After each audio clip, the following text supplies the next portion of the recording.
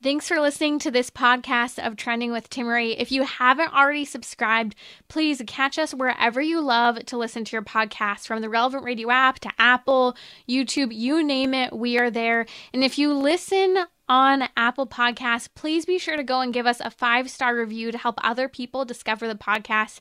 Anything you share in terms of episodes, whether it's texting it to a friend, posting on social media, helps to build up the kingdom for God, to help confront the challenging issues we face as a culture, but with joy, with hope, and with an eternal perspective where our faith collides with everyday life, bringing eternal principles to help us live our life joyfully.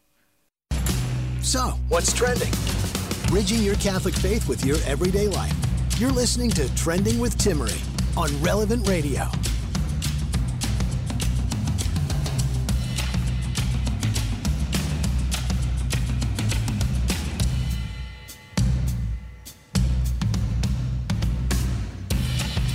Welcome to our weekly happy hour today on Trending. Happy Halloween as you're joining us. It's always really neat when we go to talk about most of the holidays on our calendar, whether you're Catholic or not, as you celebrate them or they mark parts of your year, the time going by. Most all of them have a Catholic, very Catholic root and origin to them, being the cause for the event and the day and the celebration itself. And Halloween is another one of those days. So if you want to understand a little bit more of the Catholic meaning behind Halloween, stay with me. We're getting ready to head into All Saints Day and All Souls Day, so that's a little bit of your teaser for what all of that means. And remembering, we have a Holy Day of Obligation coming up with All Saints Day tomorrow. It's our weekly happy hour today on Trending. I'm going to be talking about what it means to be holy, and that call to be holy on Halloween, All Hallows Eve, having to do with the saints, and we'll unpack that more later on. And joining me today, I am very happy to be able to have this conversation and share with you the story of a young man who is truly courageous in the current culture we're living in. A young man who identified as transgender and is telling his story. In fact, he said that he accepted the fact that he had mutilated his own body with the various treatments, so-called treatments he was going through with cross-sex hormones, and even with surgical or reconstructive surgery of the top part of his body to make it look like female anatomy. And he said, I would just be a very heavily mutilated man with so much cosmetic surgery. He said, if he continued to go further, he said, I would never become a woman. He said, I've just become a character of what I believed a woman was. He said he was deceived by everyone from therapists and doctors to even trans activists who lied to him. And joining me today to share his own story is Abel Garcia. Abel, thank you so much for joining me today. Well, thank you very much for having me today. So, Abel, your story starts some years ago. I know you're 25 years old now, and you have been so courageous and willing to share much of what's happening in your own life. But let's kind of start with kind of going back to when you were 13 and a little bit of your family of origin and the involvement of your parents in your life and kind of how you got to this transgender identity and the role all of that played. Sure. I'll start off with my childhood and my family. My parents here came to the U.S. here illegally from Mexico. So my parents were always working. Mostly my father. So I didn't really have much time to spend. They have quality time to be with my father. Overall, I feel like I had a decent childhood, and I'm saying that's at best. I was a very shy kid, very introverted, didn't really like to hang out or talk to a lot of people. Now that I've been older and I've had the opportunity to speak to other detransitioners, I might be autistic, just from what just because that seems to be a huge, how do I put it? It's something that goes along with a lot of other detransitioners, but I have yet to be tested myself. But besides that, I didn't really figure out what transgender was like till I was in middle school and or high school, late middle school, early high school. So tell me a little bit about how everything kind of transpired. So you have, migrant parents. I know your story goes that, you guys tended to move a lot with the various jobs that your father would take. Your grandparents helped to raise you. So you didn't have, a ton of interaction with your father. And there was a lot of, kind of frustration you shared with, a male role model and not really having or feeling like you had that male role model while also feeling isolated within your community and lonely as well. Yeah, and I didn't have even though my father was in my life and he wasn't really there because he was always working. I did have my grandfather and uncles, but as much as I love them, they do not have the same role as my father. But again, I'm not upset with my father for what he did. He is working and he needed to support me and my mother. I'll give him that. Right. Yeah, no, and there's that balance, right? I think that's a balance for every parent of loving and caring for their family, about being present, especially for fathers as providers. Let's talk a little bit. So you're 13 years old. Where were you feeling kind of with your masculinity? And at that time, where was your identity and how did that seem to evolve, at least seemingly to you, in those early years of high school? So my masculinity, I've always been very emasculated as a kid. I wasn't the most masculine. It was, like I said, very shy, quiet, timid. Um, Again, it might be that I might be autistic. I don't know, and I have yet to test myself. And to be honest, I'm a little scared on being tested by doctors again.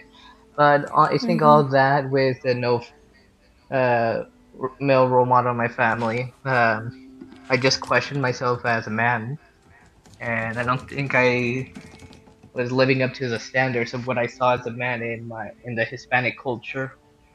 Mm-hmm.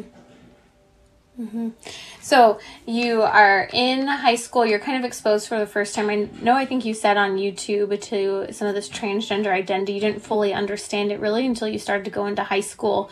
And so add that timidity and kind of that discomfort in, this idea of what it means to be a man. Share with me a little bit what it was like for you hearing the transgender narrative that has been pushed in the culture. When I first found out what it was, it made sense to me at the time, and this is just me as a kid not knowing anything, assuming what they were saying was accurate. But I didn't go forward with that ideology until after I left high school, which was a couple years later. Mm-hmm. And once I graduated high school, went to college, I realized that what do I want to do with the rest of my life? And since I had been having issues with myself as a man, I said, well, I decided to go to see a therapist and see what was gonna happen. Am I just a weak man who has issues with himself, or am I truly a quote unquote woman like they were telling me? Mm-hmm. What was your mom's reaction when you started to share this with her? Oh, she cried. She did not Mm-hmm. like me telling her. She told me, what if I'm wrong? What if this isn't really for me? Um, because I was just into that ideology and I was just fresh into it. I told her, no, I'm not gonna be wrong. I know I'm not wrong. This is what I want. And a few years later, she was right. Mm-hmm. She was right, right? Moms, isn't that so hard sometimes? She knew. So that was your mom's reaction. She, wanted to make sure you were making the right choice. But how about with regard to your dad? What was your dad's reaction and how did that influence you? So I actually didn't tell my father at all. I actually requested my mom not to tell him, and he eventually found out on his own. I don't know how he did. I'm assuming it's through my mother, and I say that because I've asked my father and he won't give me an answer. But his reaction was to take me to a prostitute in Mexico. And just for Wow. your audience, and to be very PG, I will just say use your imagination. There's $100 involved. Wow. So your father's reaction when he understands you're struggling with a gender identity, or what you perceived was gender identity at the time, especially after talking to therapists. And I want to get a little bit of how therapists treated and reacted to you. He takes you to a prostitute, pays her. How old are you at the time, Abel? I'm 19. Okay, so you're 19 at the time. And at that time, were you already identifying as transgender, or where were you at in terms of a public identity or even just privately? I had been going to see a therapist for a few months, and as of then, even though she immediately affirmed me as a transgender woman, I still wanted time to think of everything through.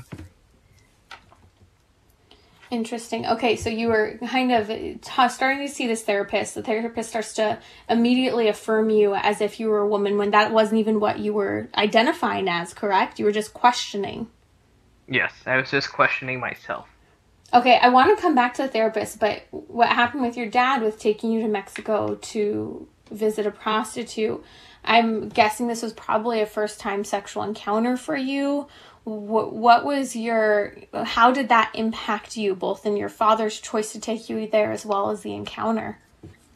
So yes, that was my first sexual encounter with a woman.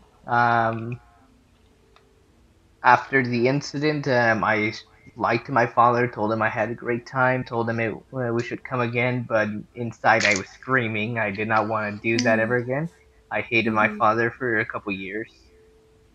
But we have rebuilt our relationship, I will say that. I'm so sorry that you had to go through that. And we live in a culture, it's interesting that the transgender identity has become such a sexualized identity, because it starts, as your story goes, with you were uncomfortable, with this whole idea of being a man and kind of this rejection of maleness. It didn't have to do with sexual encounters specifically, but our culture gets it so wrong that just because we're struggling with our identity doesn't mean that we need to overtly sexualize ourselves or say suddenly that we're something that's the opposite, right? There's one reaction from your father at the time to sexualize you, and then there's a reaction from the therapist to just say you can identify as whatever you want. Yeah, sadly that's how it is from what I see nowadays. So did your father exposing you to that encounter with a prostitute, did that further confuse you with regard to that identity, that gender identity that you were starting to question at the time? No, it actually pushed me forward towards the transition. Prior to that incident, I was just thinking about transitioning. Wasn't sure if it was right for me or not, but after that, I decided that I wanted to transition because I didn't want to be hurt again by my father and through what he did. Mm-hmm. So you further rejected the idea of what you viewed it to be as a man, that encounter that your father pushed you into. Yes. Yeah. So combine that with your exposure with the counselor and therapist. And by the way, if you're just joining us, Abel Garcia is here with me, very heroically sharing the difficult experience he had as a young man. He's now 25, who identified in the past as transgender, and he's telling his story. He's reclaimed his male identity, the biological reality of himself, with the aftermath of therapy, though, and cross-sex hormones that have impacted him. So you're 19. How did the counselors respond? You shared that immediately when you started to question your gender, talking to the counselor, trying to work this out, that you weren't identifying as transgender, and they immediately started affirming you as transgender. What was your reaction to that? So when I first saw her, I told her, I think I might be transgender. I just want your help to see if I am or not. Immediately, like I said, she affirmed me, saying, yes, you're a transgender woman. That she had my letter to transition her right away with hormones. A letter? Yes. Okay, so and where would you take that letter? I would give it to a doctor, and they would prescribe me the hormones. And this was on your first time meeting this therapist. She had never before treated you or looked into any family past or past of depression, anxiety, eating disorders, autism. Did she look at any of that possible history or explore those avenues? Nope. Immediately affirmation. Wow. And so you took that letter then. What was your reaction to her offering that letter and saying that you're a woman? So I didn't accept the letter that day. I actually asked her a question. I said, why are you affirming me so quickly? Her reaction was because I'm obviously a trans woman, and she did not want to gatekeep me. Explain that term for those who don't know. What does it mean to be gatekept within the transgender community? So from what I've learned, what the word means, it just means that she would have had to do her actual job, which was figure out what's the underlying issue, why I'm identifying as a woman, and if there's any other issue that I'm facing with that could be the result of this. Wow, so it's interesting because the therapy world today, and this is really important because you were at this point, were an adult, you were 19 years old, but in the public school system, when school counselors are meeting with people who have struggled with their identity, immediately those school counselors, if there's any question of identity, they immediately start to affirm that young boy or that young girl as the opposite sex. And this whole gatekeeping terminology is fascinating to me because it's as if they're saying, we're not going to do anything apart from affirm. And that's been the approach that's been pushed and being forced upon some therapists today, as well as in the educational system. And it is absolutely frightening to see. What's your reaction to the minors? I mean, 10 years old, 15 years old, who are being counseled in the same way by school counselors without their parents' knowledge. I am honestly disgusted by the fact that school professionals are doing this behind the backs of parents. I know had I came out a few years earlier, I'm pretty sure that would have happened to me. I've had the opportunity to speak to a lot of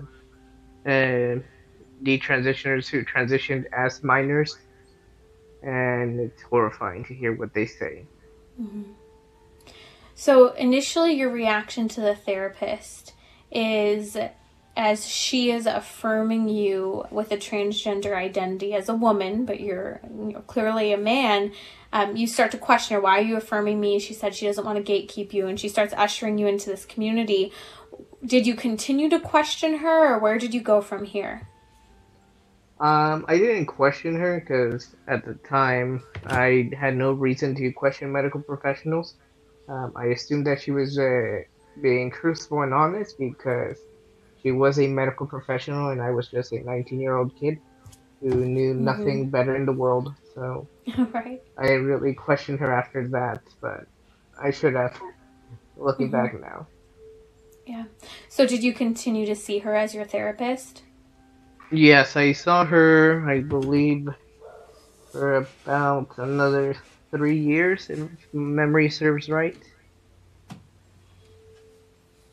And then at what point did you accept that letter to go to a medical professional and start receiving cross-sex hormones? I accepted it about a few months after, I think October is probably when I accepted the letter, because I had moved out from my parents' house and living on my own, and November is when I started hormones officially. Where did you go for so-called hormone therapy? I just went to my doctor, and he prescribed it to me. Your primary care physician that you had already had? Yes. Interesting. And then what did that look like with your insurance? Was that covered by insurance? So what did you have to do? So the insurance did not cover the hormones for the first prescription, but on the second one and those forward, they immediately covered it. I don't know why they didn't cover it the first time, but they started to cover it again after the second or the first refill, I guess. What were you taking? What did you start off with? I started with estradiol, and then eventually I transitioned to spironolactone, and both of them were pills. Eventually I switched to the estradiol and injection forms, but that was probably like a year or two later. Which are far more potent and effective. Yes. Yeah. So the estradiol is a synthetic version of estrogen, and then the or can you say what the second one was? Spirulactone. Yes, and what was the function of that particular So prescription? from what they were telling me, it's testosterone blockers. But it apparently has other uses as well from my conversations with other medical professionals who had no hand in my transition. So you're taking estrogen, synthetic form, and spirulactin. So you're being given cross-sex hormones, so female hormones. You're biological male though, and you're being given testosterone blockers. Did they tell you that there could or would be any side effects? What did they say were the benefits, and what were the negative consequences? I don't remember hearing any negative side effects. I know they told me what I wanted to hear, that eventually I would become the woman I assumed I would be. Wow. Now, did you believe that taking these cross-sex hormones and testosterone blockers would make you feel more confident or happy? What was your thought? I was happy while taking the hormones, because at the same time I was being love bombed by others around me, those in the LGBT community, saying this is who I was supposed to be, and so yeah, I was happy for a while, but looking back now, I realized that actually was a honeymoon period.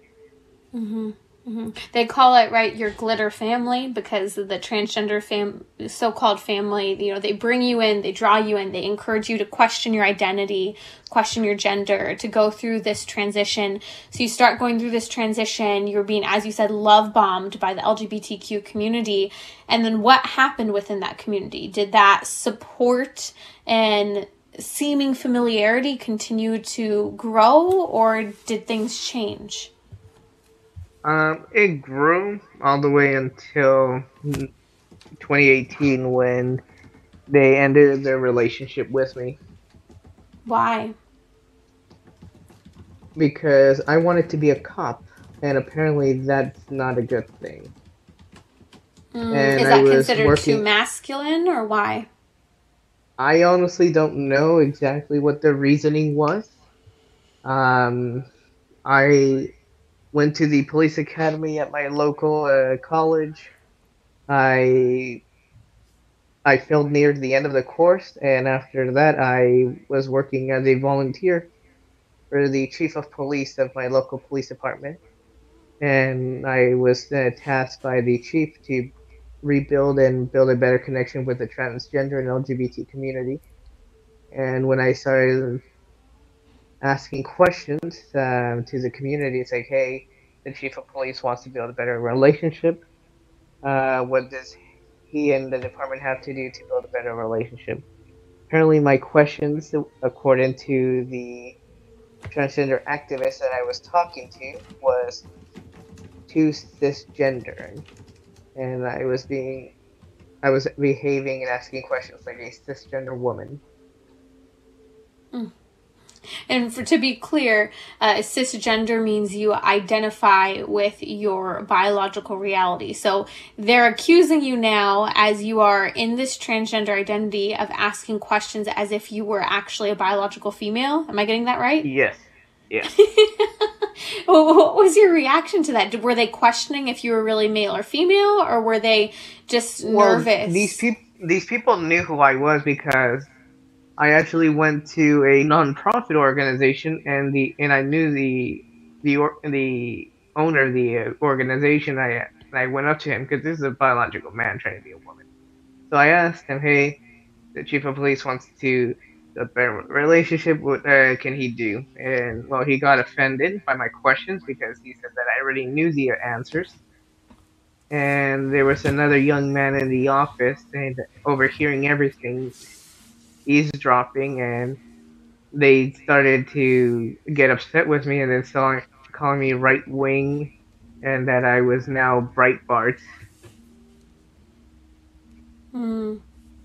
Interesting. I want to continue this conversation, seeing, where you went from starting with cross-sex hormones, testosterone blockers. I know you eventually went through with top surgery, so plastic reconstructive surgery to manipulate the upper part of your anatomy. I want to hear more about how all of that impacted your body and what led you to transition out of this transgender identity. You're listening to Trending with Timmerie here on Relevant Radio. Abel Garcia is my guest, a young 25-year-old man who identified in the past as transgender, and he's telling his story heroically when the pro-LGBTQ community does not want stories like his to be told, which is the reality that the gender craze, the gender confusion is not the gender confusion it is. It's the manipulation of the pro-LGBTQ community, taking advantage of vulnerability in our culture today. So I'll be right back here with Abel Garcia. Don't go away. You want to continue to hear his story of detransitioning from a transgender identity. Are you tired of educational options that are one size fits all? Our sponsor, Kolbe Academy, offers the flexibility of both accredited online and traditional school-at-home options to fit the needs of your child. Visit relevantradio.com/Kolbe. Bridging your Catholic faith with your everyday life. You're listening to Trending with Timmerie on Relevant Radio and the Relevant Radio app.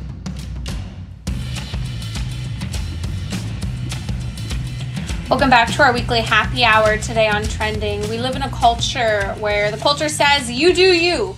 You identify as what you want, you make up your own truth, and you will be happy, and I'll do the same thing, and I'll be happy too, and we're all going to coexist to make that happen. And one way we do this today is with regard to the LGBTQ identity. We are seeing a massive wave of young people, particularly young women, biological women, identifying as transgender and going through with cross-sex hormone, so-called therapy, but it's literally damaging and sterilizing their bodies with long-term impact. I want to talk about the real-life story of what's happening. Abel Garcia is joining me now. And Abel, I am so impressed by your candidness and honesty with such a sensitive and personal story. You're really sharing some very sensitive parts of, what's happened within your own family, with your own body. And I just want to thank you and commend you for being willing to share this, because it's telling the truth about what's happening in the LGBTQ community. Like you said, how they pulled you into this identity, how, you had, kind of a father who was working a lot and he wasn't around a ton. And when you started to question your identity, he ended up taking you to see a prostitute, and that had an even further negative impact on your gender identity.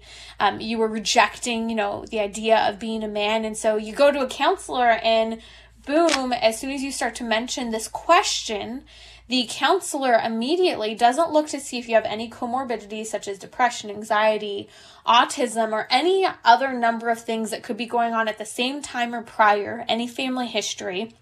And the counselor offers you this letter immediately saying that she is going to give you the letter so that you can start receiving so-called hormone therapy. You start receiving synthetic forms of estrogen in pill form, then into injection, which is highly dangerous for the body. We actually know that these are group 1 carcinogens, very, very dangerous. And then you're taking testosterone blockers to block the natural production of testosterone in your body.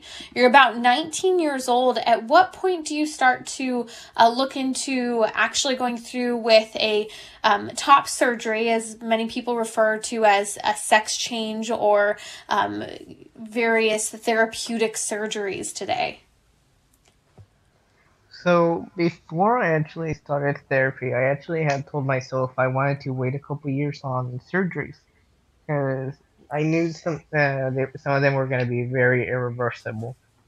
My original plan was going to be 5 years before I got implants and 10 years before I did anything with my genitals.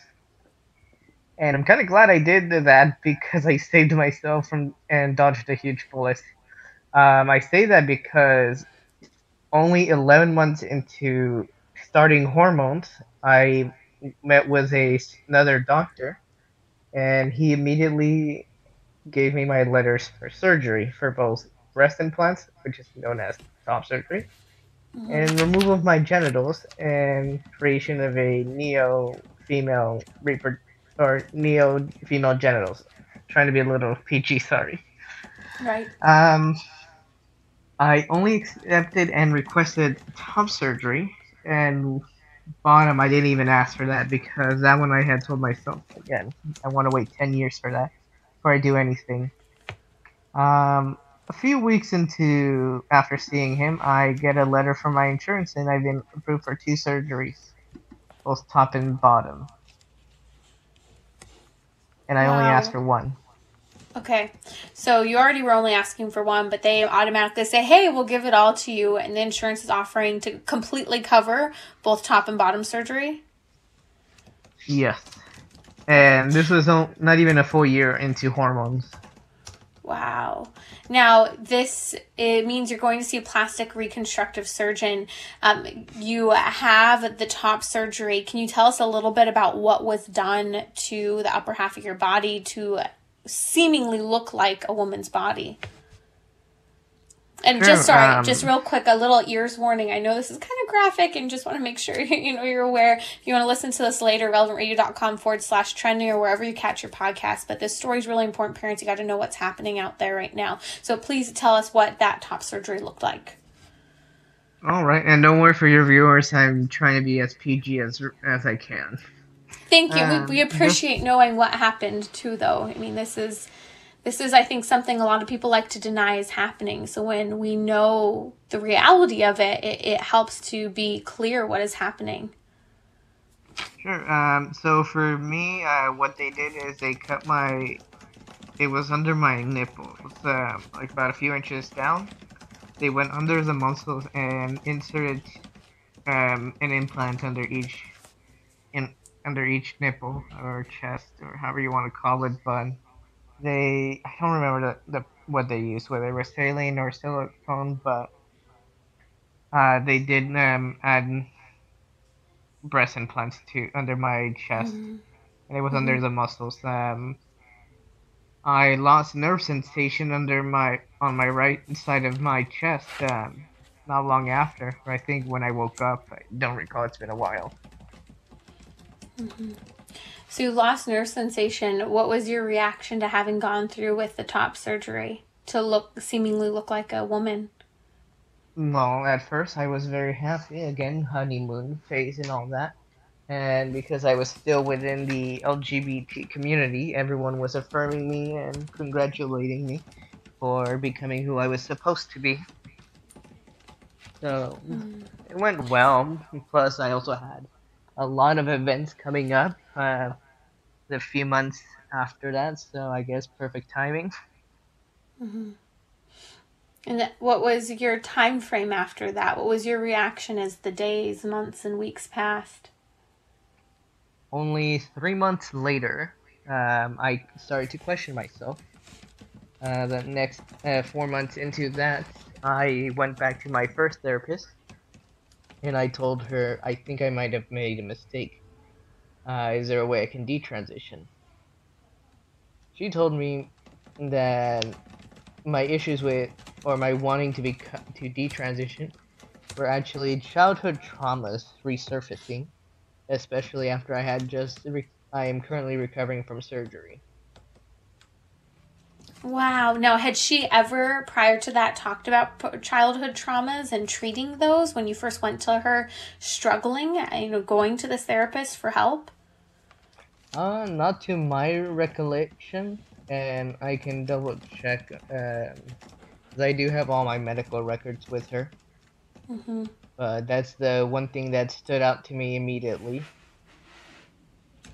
Wow. What was your reaction to that, Abel?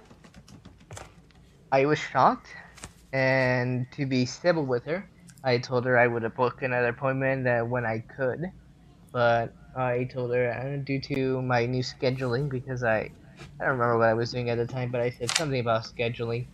I don't know when I would see her again, but I would see her as soon as I could. And after that, I left her and never spoke to her ever again.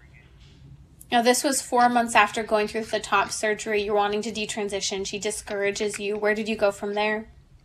So after that, I went to my insurance and said, I need a therapist. I'm having issues. Where can I find a therapist? They recommended one that was working at the health clinic that I was going to. And he was no better than the first one. I think he was the worst one out of the 3 therapists I've had. When I brought it up to him, actually, no, before I brought it up to him, I had a feeling he wasn't going to support my choice on detransitioning. So I had looked around a little with the military to see what I could do to detransition and get away from California for a bit.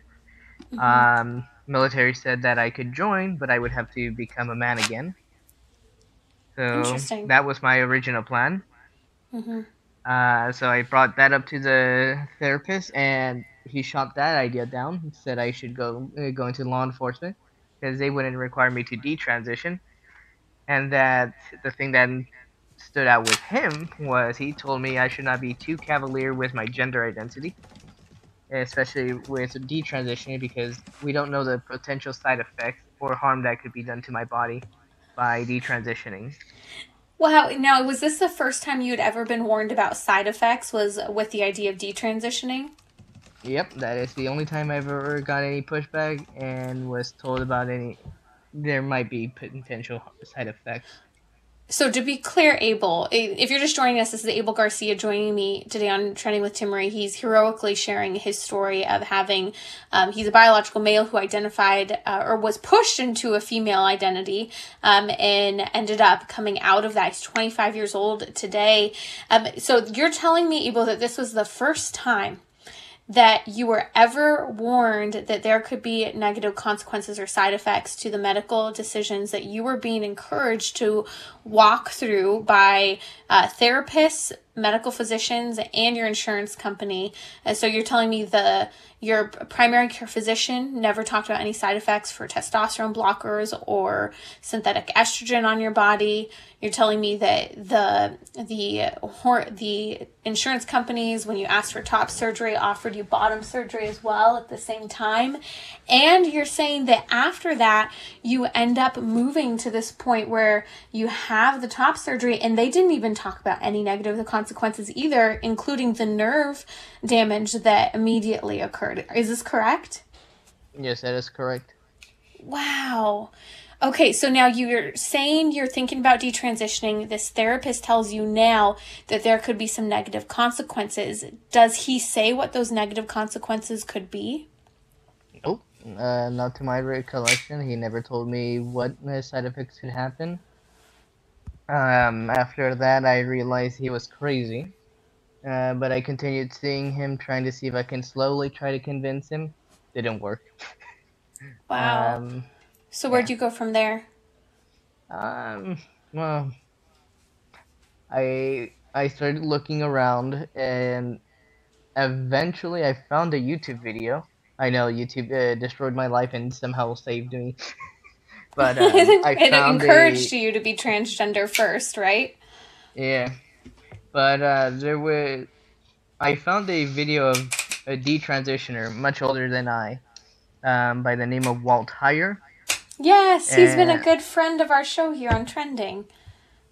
Wow. I found a video of Walt being interviewed. I don't remember by who, but I reached out to Walt to his website, and after explaining my situation with him, he told me he had a friend in my area who was a therapist, and he could reach out to him to see if he can take me as a client to help me out. Because by then I didn't know what to do. I was heavily depressed, and if I'm going to be honest, I was abusing alcohol for a while. Now, you didn't start abusing alcohol until it was a coping mechanism for your reaction to the transition. Is that correct? Yeah, so it was a coping mechanism after no therapist would want to work with me, and I was feeling alone. There was no one I could talk to because the entire LGBT community had left me, and I did not want to admit I was wrong to friends or family. Now, were you in contact with your family still through all of this? Yeah, by then I had already moved back in with my Mm-hmm. mother, but like I said, I was abusing alcohol and that wasn't fun. Yeah. Now, tell me the time frame from the time that eventually you're 19, you start to see the therapist who says you're a woman. Months later, you start to do the hormone, cross-sex hormone, so-called hormone therapy. You go through, a year later doing the top surgery. What's the time frame then? How old are you when you start to detransition, and what do you start with? So 19 at the year was 2016. That's when I went to see a therapist. A few months later, well, actually the next year, I got all my documents changed to female. Later, that was early 2017. A few months after that, late 2017, I got a letter for top and bottom surgery approved. Early 2018 is when I got top surgery. Late 2018 is when I realized my mistake. And from late 2018 until December of 2020, I try to find a therapist. I abuse alcohol for a while and go through a depression because, again, I'm alone. And eventually I get the help that I needed through Walt Heyer's friend. And I was able to officially detransition December 2020 by having the implants removed. Praise And God. that was a fight against my insurance, and it was very difficult to get a therapist to sign off, another medical professional to sign off on it.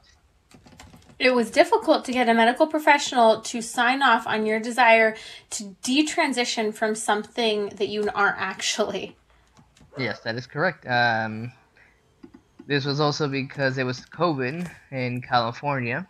Mm-hmm. So I'm pretty sure I know a lot of doctors did not want to take new patients, but yeah, the selection I had was very small from my insurance.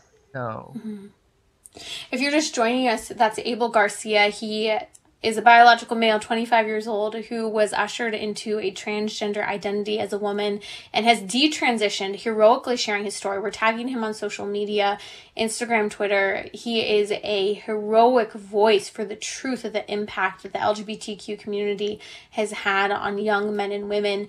SexChangeRegret.com is that resource of Walt Heyer, who's been a guest here on Trending. I'll include a link in the episode notes for today's show because Walt Heyer's story as well of having detransitioned after having identified as a female for a number of years it is a powerful story, and he is helping people like yourself, Abel, and it's incredible to see the fruits that have come from stories such as yours, especially being so young, to be able to reach into the lives of many young people today who are trying to do what was done to you and what you were pushed into. Can you share with me a little bit about the physical aftermath on your body from the cross-sex hormones, the testosterone blockers, and the top surgery? sure, due to the hormones and everything and surgeries, I can't feel half of my chest. It's numb. I have multiple scarring just due to all the surgeries I've had. My nipples don't even look normal because due to the fact that I was on estrogen, I was a little fat, and the implants. My nipples went from looking like that of a man, which I was and am, to that of a female nipple. So the surgeon had to cut off my nipple and resize it and then reattach it. I have genital atrophy, so for those who don't know what that means, uh, let's just say that it's very small, much smaller than it should be. And From the then, cross-sex hormones and the testosterone blockers, correct? and from wearing very tight clothing, so I To could hide. appear, yeah, because unlike some of the kids nowadays who do not care about hiding anything when they're trying to lie to the world, I at least put some effort into it. That's about. Eh. But the last thing that I know regarding medical damages is half of my body, the left side of it, shakes on its own. I can't really control it. I've talked to people I've spoken to have said it might be MS, but again, I have yet to get that tested out since I'm not really very trustworthy of doctors nowadays.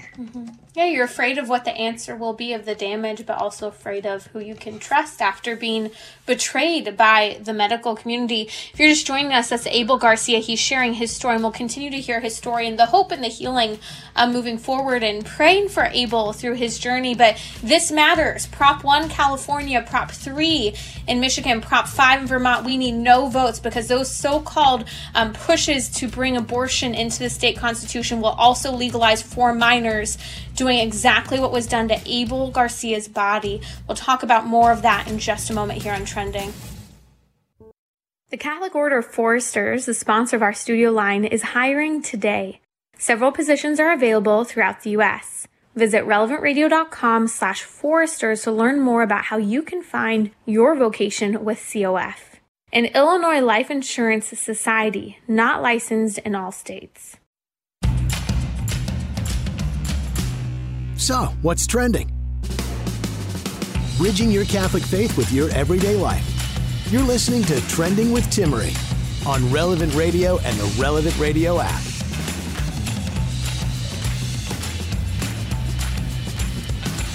My guest today is Abel Garcia. He is heroically sharing his own story of he's a biological male, 25 years old, who was ushered into a transgender identity when he was struggling with a masculine identity, rejecting his maleness. And it's interesting to hear his story today, especially because we're getting ready for a major election here, especially in the states of California, Michigan, and Vermont. Prop 1 in California, Prop 3 in Vermont, and Prop 5 are pushing for radical amendments to the state constitution to make abortion, basically giving unfettered access to abortion and for free. But part of those propositions also include language that would make it so that any person of any age, I'm talking about a toddler, I'm talking about a 7-year-old, a 13-year-old, could go through without any parental notification or parental consent with cross-sex hormones, testosterone blockers, puberty blockers, as well as surgical and bodily mutilation. Joining me now is Abel Garcia, who's been sharing his story. It's a powerful story, and if you have not been with us, this is an episode you really do need to listen to understand what's happening in the therapy world, in the medical world, how insurance is handling this. If you or someone you know is struggling with gender identity or is being pulled into any of the LGBTQ identities, please check out 2 excellent resources, sexchangeregret.com, that's sexchangeregret.com, and reintegratithetherapy.com, to help find real solutions and answers and actually treat a person's body, mind, and soul. Abel, let's talk a little bit about, you mentioned the after effect of the testosterone blockers and the cross-sex hormones, as well as top surgery that you went through, and everything from tremors on the full left side of your body to the atrophy of your genitals and the nerving of the numbs in the top half of your body from the top surgery. And not to mention other things I'm sure you are still learning or won't know. This aftermath has been devastating for you. Can you share with us a little bit about how the recovery has been good and healing for you, and briefly what you see in your future? So regarding the healing, I think I've healed overall well. Obviously I have all those issues, but until I get everything checked out, I really don't know. For my future, I'm hoping to obviously not have any permanent life-altering damages to my body. But only time will tell for that one, honestly. I'm curious, Abel, what's the role of faith been in this journey for you? So I was born Catholic, and growing up, I really didn't care for it. When I lived in my transgender identity, I didn't believe in God. But after I realized that I was wrong with that identity, after I realized that I was damaging my body, I've gone back with God, and I've been slowly but surely trying to repair my relationship with God and overall. Praise God. Abel, welcome back home to the Catholic Church.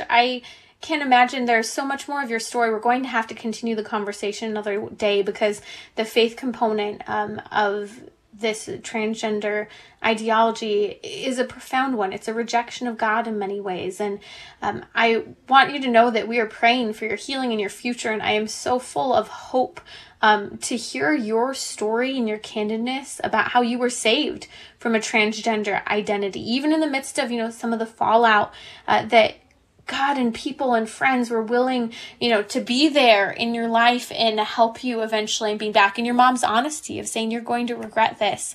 I'm so thankful for you. If you were to say one thing briefly, perhaps to a parent whose child is struggling with a transgender identity and they're thinking about transitioning, what would you say? For the parents who are dealing with this, I'd say don't let your child transition. And that goes for any form of transition, social, name, even medical, don't, because it's going to feed into that ideology, and eventually the kid is going to reach out to others, and they're going to tell them that you're very hateful and that you don't love them enough to sterilize their bodies and destroy them from the inside out. Do whatever you can to reduce their internet access. If you can remove it completely, I do that, because that's, from what I've seen, is one of the major causes of this. That's Abel Garcia. Thank you so much for sharing your story, Abel. We're going to continue the conversation soon again with you in the coming weeks, so thank you for sharing. Our prayers are with and for you as you move forward with hope and truth, and praise God for your Catholic faith and helping to navigate through the challenges of these situations.